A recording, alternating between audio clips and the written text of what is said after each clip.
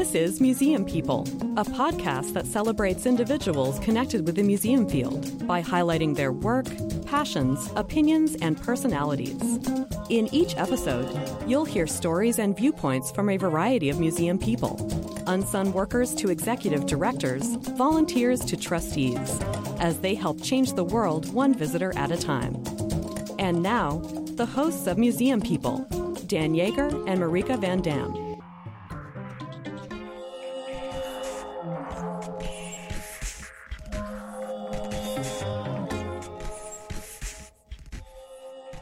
Hey, Dan. Hey, how are you, Marika? Another episode. Hi, Museum People. Welcome everybody. back. Thanks for tuning in again. How's your memory? I have excellent memory. Thanks for Really? asking. What do you Of remember? I remember events and places and, yeah. What's the first thing that you remember as a kid? I remember being on a plane and looking out the window on a flight to Texas when I was 3 and seeing the small houses. I vaguely remember watching a black and white television with John F. Kennedy's casket draped with a flag and being drawn by horses and a carriage. How old were you? I was 3. I was 3. Yeah, so maybe that's the first memory. It's weird how stuff like that. But some of it seeps in. Isn't that why you're meant to bring your baby to the Museum of Fine Arts and look at art? And they have those programs for babies because it does make a difference. Well, that's what I'm fascinated about your interview with Nate DeMeo and his podcast, Memory Palace. So I find it interesting that he positions Memory Palace as sort of a historical enterprise and yet calls it Memory Palace. And that word memory, I've been rolling this around a little bit. Well, of course, memories and history are two separate things. There are historical facts and then there's memory, and both are important. Yeah. And both are true, but completely different and can be relied on differently. Listening to some of the episodes that he's produced, and it's now in the hundreds, and they're short vignettes, and they are dreamlike almost. And there is that quality then of, even though you obviously didn't know this person or you didn't experience the event, they kind of strike this memory chord of some kind, probably in almost everybody. He captures a feeling for sure in the way he tells those stories. And it's a very important aspect of history that I think the folks in scholarly history, even public history as it's known, they could learn a few lessons from him. I think so. You know, in the field, we've been talking about storytelling for years and how important it is to not just present the facts, but to weave some emotion, tension, climax into the work that we do to just reach people at their core. We are humans. We love stories, and that's how we have sustained our cultures. So he's tapping into that. This is the Memory Palace. I'm Nate DeMeo. Up there on the white horse, how could he not remember? What with the way that scent and sound and certain movements can suddenly conjure the past and invite it to ride beside you for a moment. And so William Henry Harrison, at 68 years old, astride a horse once again, feeling the saddle beneath him, leather bridle rough in his ungloved hands, the familiar clop and sway and smell and stride of the animal, cold air in his lungs in that late winter morning in 1841. How could he not think back to a November morning in the frosted pre-dawn, 30 years before, when he rode another horse, wheeled and reared and charged, and shouted out orders to his men, 1,000 soldiers under his command, under attack in the night by 700 Shawnee warriors, who'd sought to surprise them, but Harrison had thought they might and had his men sleep dressed for the fight, rifles at the ready, and by daybreak, the raiders had retreated, and Harrison rode through the encampment, counting the dead. 63 men on his side. Somewhere near. So how do you know Nate? He's not a historian. I hang out with other people, not just historians, Dan. You got that wild side. All right. My husband used to work with Nate at Marketplace. That's not a marketplace. That's NPR. NPR, yep. Right. Yeah, my husband is a recovering public radio journalist. And so he knows a lot of podcasts and podcast people. I met Nate at a PRX event here in Cambridge. They released This American Life, Radiotopia. They have a whole suite of podcasts that I'm sure our listeners love. And Nate, I met him, and he gave this presentation where he talked so vividly about being at the Harvard Museum of Natural History and talking about the glass flowers. And my husband just leans over and says, "You got to get him for the podcast." And of course, he was more than willing and how'd so you ask generous. Him? What kind of pitch did you give? Oh, I just said, I don't know. I was maybe like a couple glasses of cheap white wine in, and I says, "Nate, you need to be on my podcast." And he's like, "Yeah, okay."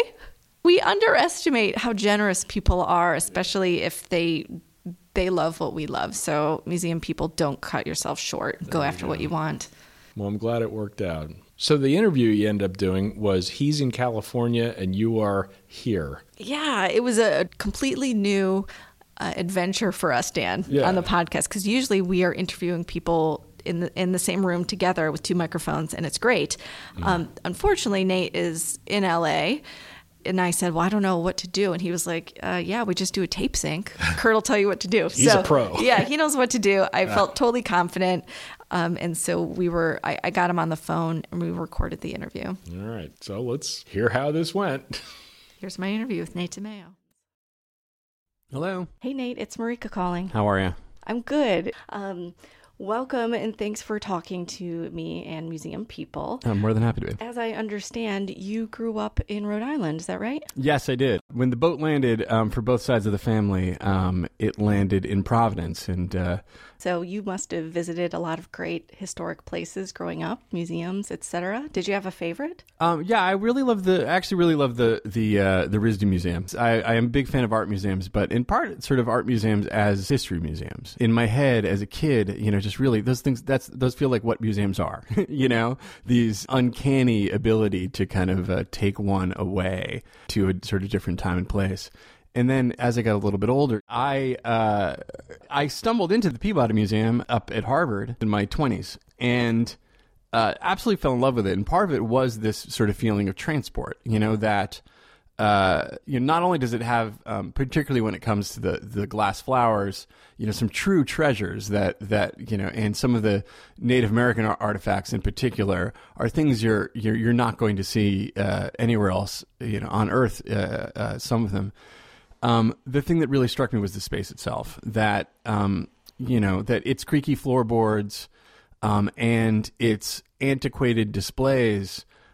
Were transporting. But I will tell you that as a patron, I have always loved that oldness. And part of what has drawn me to museums is its feeling of whether it's, I don't necessarily need to step into another time, but to step, out of one's contemporary life into a space that is engaged with historical life, sometimes a little bit of oldness helps you get there. So our listeners who might not be familiar with your podcast, The Memory Palace, can you just give a few sentence description about what you do? Sure.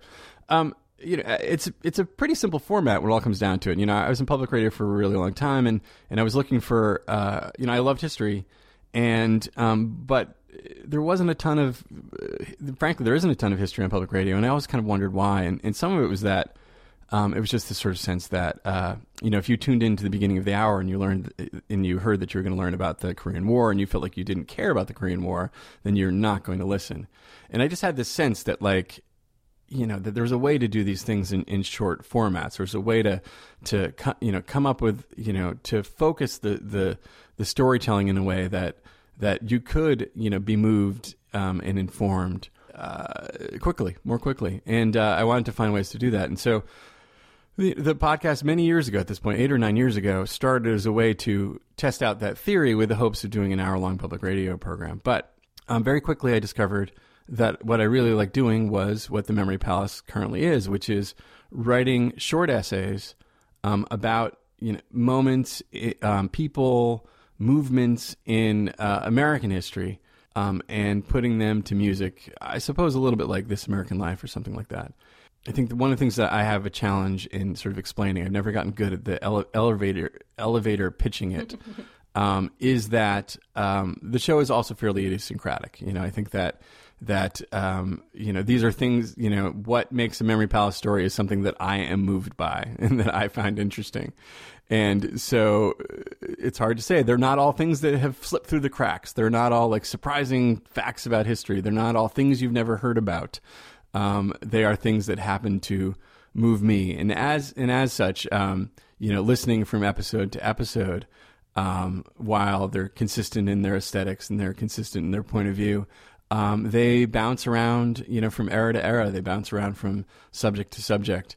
And hopefully the listener kind of enjoys the variety of that ride. Yeah, what I really enjoy is that they are stories about history and about people and about events that you could imagine there's a museum that has an object or a collection relating to those people, but you don't have to be there. You don't have to go to this place to encounter this story. Yeah. And you tell it so wonderfully and so quickly, and you get right down to it. It's really great. I appreciate that. I mean, I think that it is the getting right down to it that like I remember watching the Ken Burns documentary about Lewis and Clark. I think it's like a 6-hour documentary. It's 2-3 hour parts or something like that.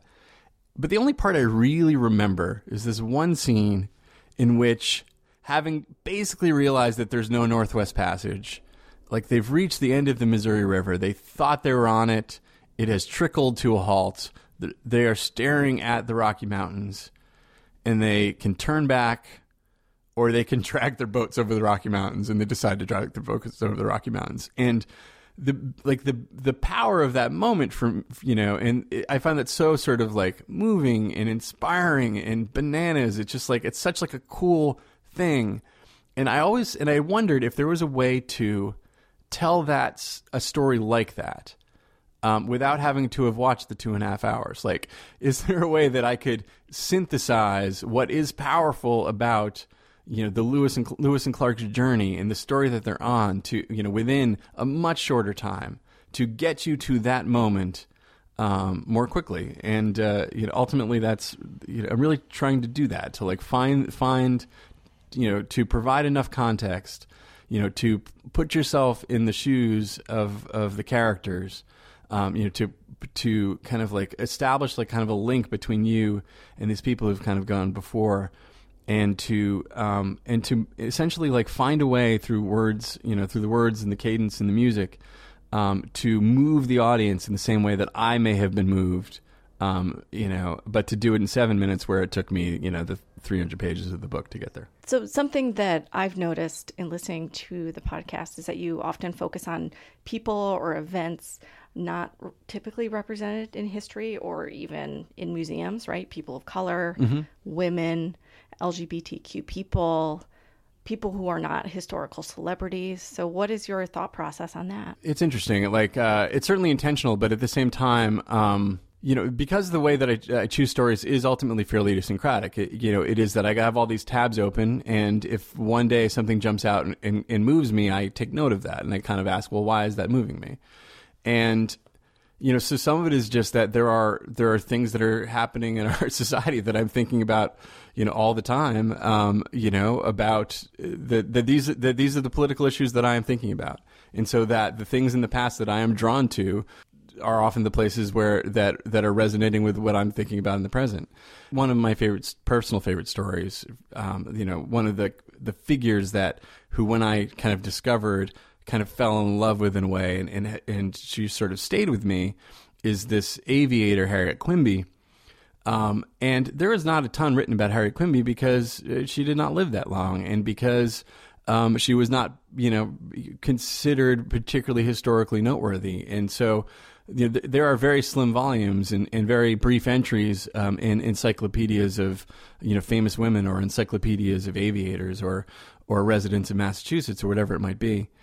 And so when it all comes down to it, a short story is all there can be about her. So that is one of the tools, one of the good benefits of my format is that there are these stories that are just as powerful, as Dunkirk, in their way. And they are, small stories of lives that, had a smaller historical footprint, but to tell them beautifully, and to attempt to tell them beautifully, and to tell them and to work on their production with the same rigor as I might use when telling the story of Dunkirk or something like that. It has always struck me as valuable. This is the Memory Palace. I'm Nate DeMeo. Let's just remember this time. Let's just remember a woman named Harriet Quimby. Born in 1874 in Arcadia, Michigan, her parents were farmers and the farm failed. Maybe it was their fault, I don't know. But they moved to San Francisco when Harriet's in her early 20s and unmarried and living with her parents because that's what you did then. And let's remember that she wanted to see the world, wanted to live a bigger life, bigger than the failed farm, bigger than the room in her parents' house. And let's remember that it's 1900 or 1901 or something like that. And just about the only thing that she could do that might open up that world. The only thing that was open to her in 1900-something was to write. Some women were allowed to do that. Even if what Harriet Quimby could write was limited, was corseted. But writing let her travel, and it got her to New York. And she took pictures and wrote for a national magazine. And she wrote screenplays, tales of adventures that she herself would never have. But let's remember an October day out on Long Island. Cool autumn light, breeze off the bay. At Belmont Park where the horses ran, where they run still. But on this day, the field was cleared and the white rails were pulled up, and the infield was turned into a runway for the Second International Aviation Exhibition.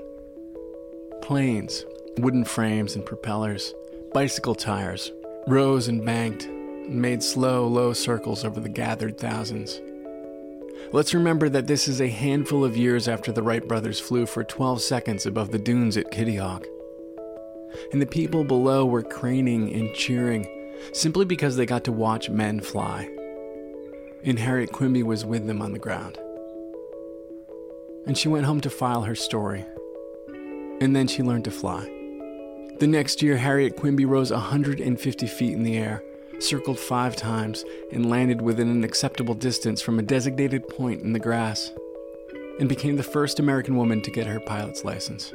Let's remember that it's 1910, and women can't vote or be engineers or get divorced or buy effective birth control, or you get all that. But here is Harriet Quimby, flying, rising above. Let's just embrace the obvious metaphor. Let's just see her in the open-air cockpit, not far above the trees, but high enough to see Long Island Sound to her left, and the open sea to her right. Men and women down below, looking up with widened eyes. Let's just remember.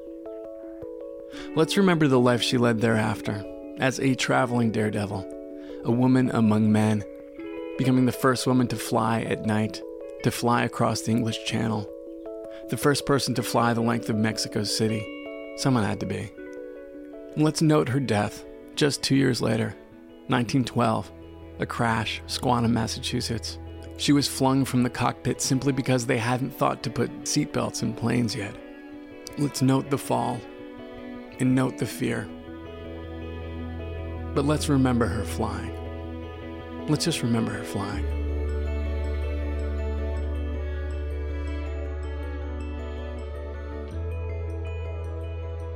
I'd love to ask you about your experience as an artist in residence for the Met, the Metropolitan Museum of Art in New York City. So how did that relationship come about? About 18 months or so ago, I got, it was a cold email from out of the blue from this woman named Limor Tomer, who is she's the head of sort of Met Live Arts. So, art presentations, concerts and things at the Met.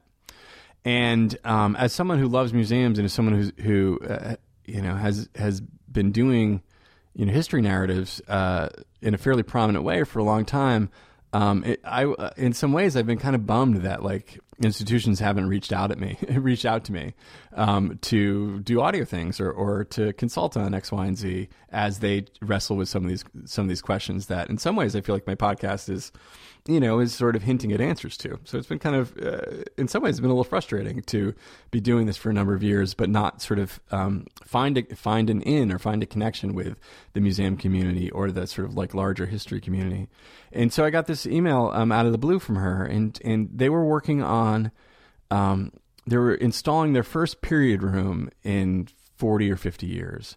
And it was the dressing room of the wife of the industrialist Collis Huntington, and who then herself became a very prominent art collector.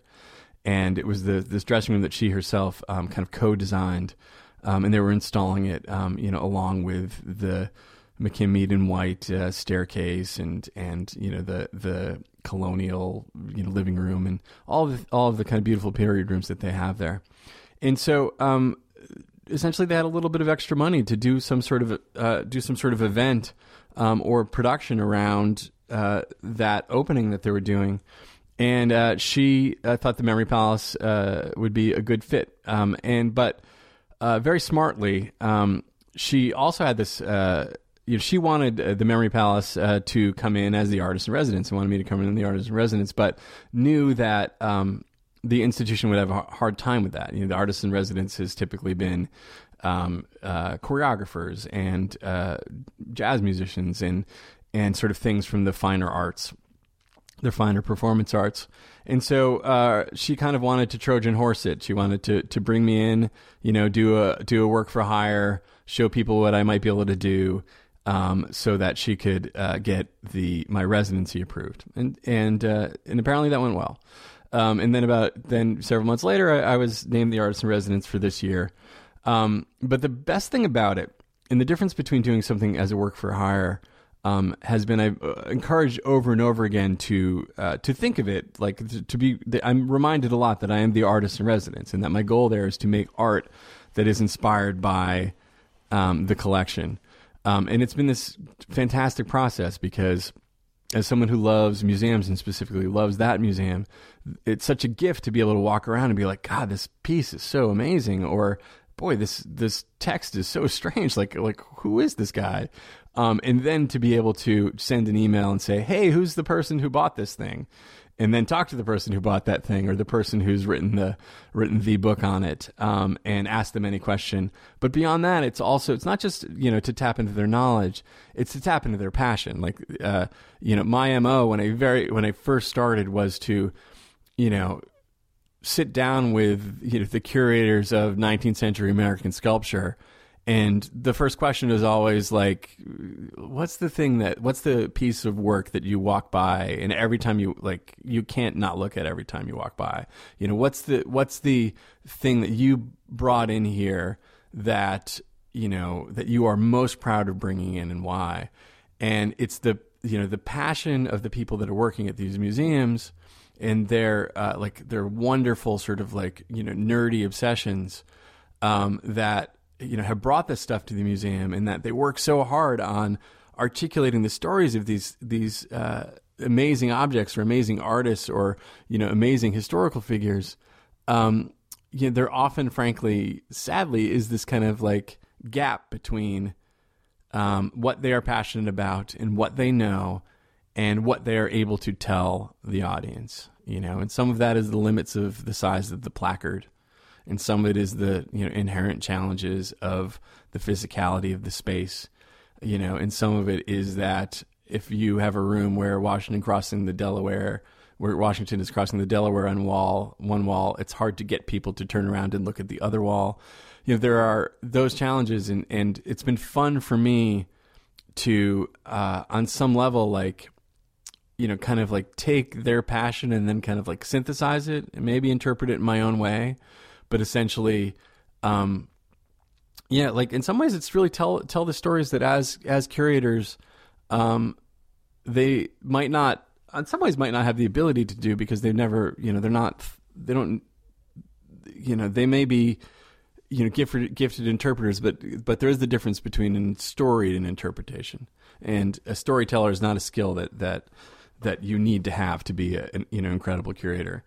But yeah, I don't know. I'm sorry, I meandered on that one, but it's been such a heady experience that there's a lot to say. Yeah. So what have the criticisms of the collaboration been? You mean negative feedback, or? Yeah, I mean, I think I understand her desire to do it. I think it makes a lot of sense. Like I'm sure all of our listeners now are like, how do we run out and get an artist in residence of a podcaster? But surely for an organization like the Met, she must have faced some naysayers. Well, are you creating art or are you interpreting? Yes, I think that. I think she may have shielded me from the naysayers in a lot of ways, but I think that. I mean, and some of it is the nature of the work itself. Like, for as idiosyncratic as the Memory Palace might get, it's a populist enterprise. Like I want people to connect with these works. Like I'm trying to merely get people excited about and moved by things that move me. It's like I want to share. There's something very sort of welcoming and kind of, I'd like to think, kind of like open-hearted about the whole thing. And but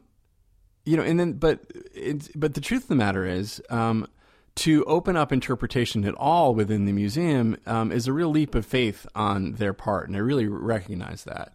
And I also, and I really respect that. And so, in trying to be, and partially in trying to be respectful, I am, I am definitely sort of taking their kind of wishes into account.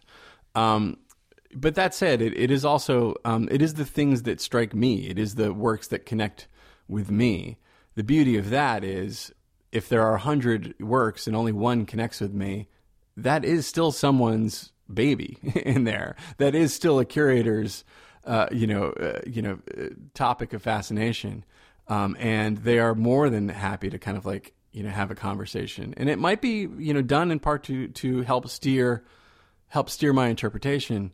But, without a doubt, to the person, so far, I think that, people have been very sort of kind about, understanding kind of what I'm doing, and, understand that like they struggle with the limits of like the size of a plaque all the time. Like they struggle with the fact that they cannot tell all of the story. They struggle with the fact that they can't get all the information that they might want to get out, or that they can't foreground the kind of like meta story of why this thing is important to what they're trying to do in the museum.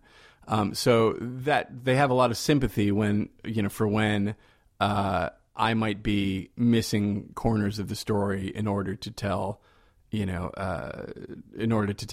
this other corner of the story. So I don't know. Like I think that, but the other aspect, and this is the thing that I would say to the people that might be thinking of like, oh, this actually sounds like a neat sort of thing to do at our institution. You're telling your story plenty. Like you have every opportunity to tell your story. You have every opportunity to provide the institution's interpretation, or provide the head of the museum's, the institution, or individual interpretations, or individual curators' interpretations, to open that up to others, particularly at a time where, as I've said, like through audio, through your institution can physically handle having multiple stories told. Like you can, have an official audio guide and one that's interpreted, in different ways. The institution can literally handle the physicality of that. And so then it's on the institution to ask whether they can personally handle that. And I don't know, like if you are trying to find ways to appeal to the diversity of your audience, and find ways to tell a younger story, for instance, merely one that might draw in your future donors and your future patrons, as you look at your aging audience and think all those things that all the challenges of museums, you're gonna have to find ways to be sort of open to different voices within the museum. Yeah, so one thing that museums often suffer from is a bit of a perfection paralysis. Sure. We're afraid to try new things because we might fail. And, the public looks up to us as a source of information. So we can't not always be correct 100% of the time. So how would you advise museums to take a leap of faith and just go outside of our comfort zone? What should we do? Well, I think that... I'll reiterate it because I do believe in it. I mean, I think that first, just bring in people that can tell a story. Even whether it's to work with you on, I did a consulting day. It was super fun with the Washington Irving House in upstate New York, and it was merely just like the people are essentially just like, hey, there's something kind of wonky about our tour. How come it's interesting in the beginning and not interesting at the end? And because I'm a storyteller, I was like, that's because, he stops writing because you're kind of telling this like linear story. And so you need to find ways to hit different points when you pass through the house, you got to think of it as like a story you're telling. But anyway, find people that who you personally find out there who are already engaging people in the areas that you want to engage people. So if that is to tell a historical story, bring in historical storytellers to help you tell your stories a little bit better, smarter, more efficiently. But beyond that, in order to kind of take the leap, I would say just before you invite someone in or before you say, hey, go do my audio tour, just check in with your core principles. Check in with I'm willing to make this leap as long as things are truly factual. I am willing to make this leap as long as there's this pocket of donors that we fundamentally can't offend. And if your institution rides in it, then don't mess with that. You can get into the water as slow as you want. You don't need to jump off the bridge to get there. But the swimming is good, I'll say. So it's worth bringing. I don't know. There's so much opportunity, and frankly, through audio and other means, there are shortcuts to doing the things that there's shortcuts to doing the things that feel so daunting. Well, Nate, it's such a pleasure to talk to you, and thanks for chatting, and best of luck. Yes, thank you so much.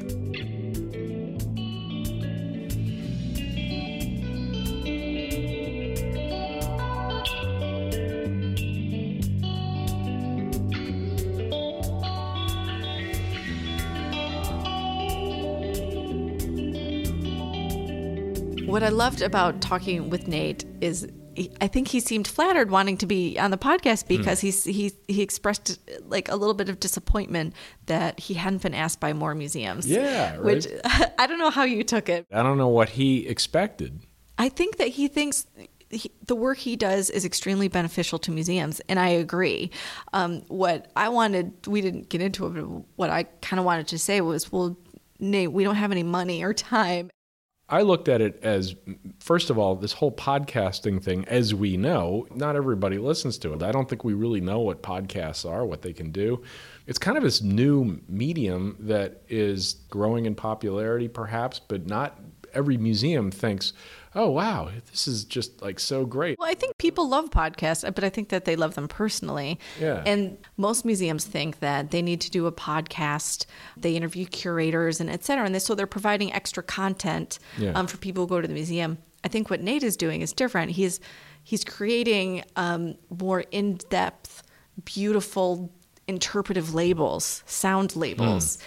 And we've been doing audio tours in our museums, but they're just like walking tours inside the museum. We're not telling these beautiful stories, and he is. And what I loved about what he's doing is you don't have to be in the place, right, to experience that. So we can learn about X person and their experience. And he is not creating a historical label.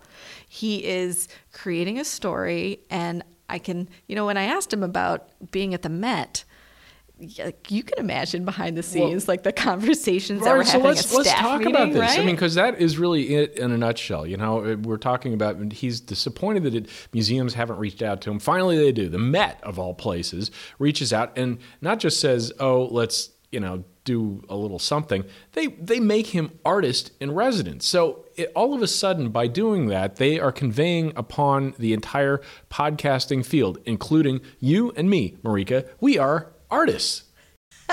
Yeah, that's generous. Well, yeah, but seriously. Okay, so the question is what he is doing, is it art? Is it history? You ask him that very question. You ask him, are you an artist or are you interpreting? Were you satisfied with his answer? No. So what do you think? Because I think what he's doing is he's aspiring to be an artist, honestly.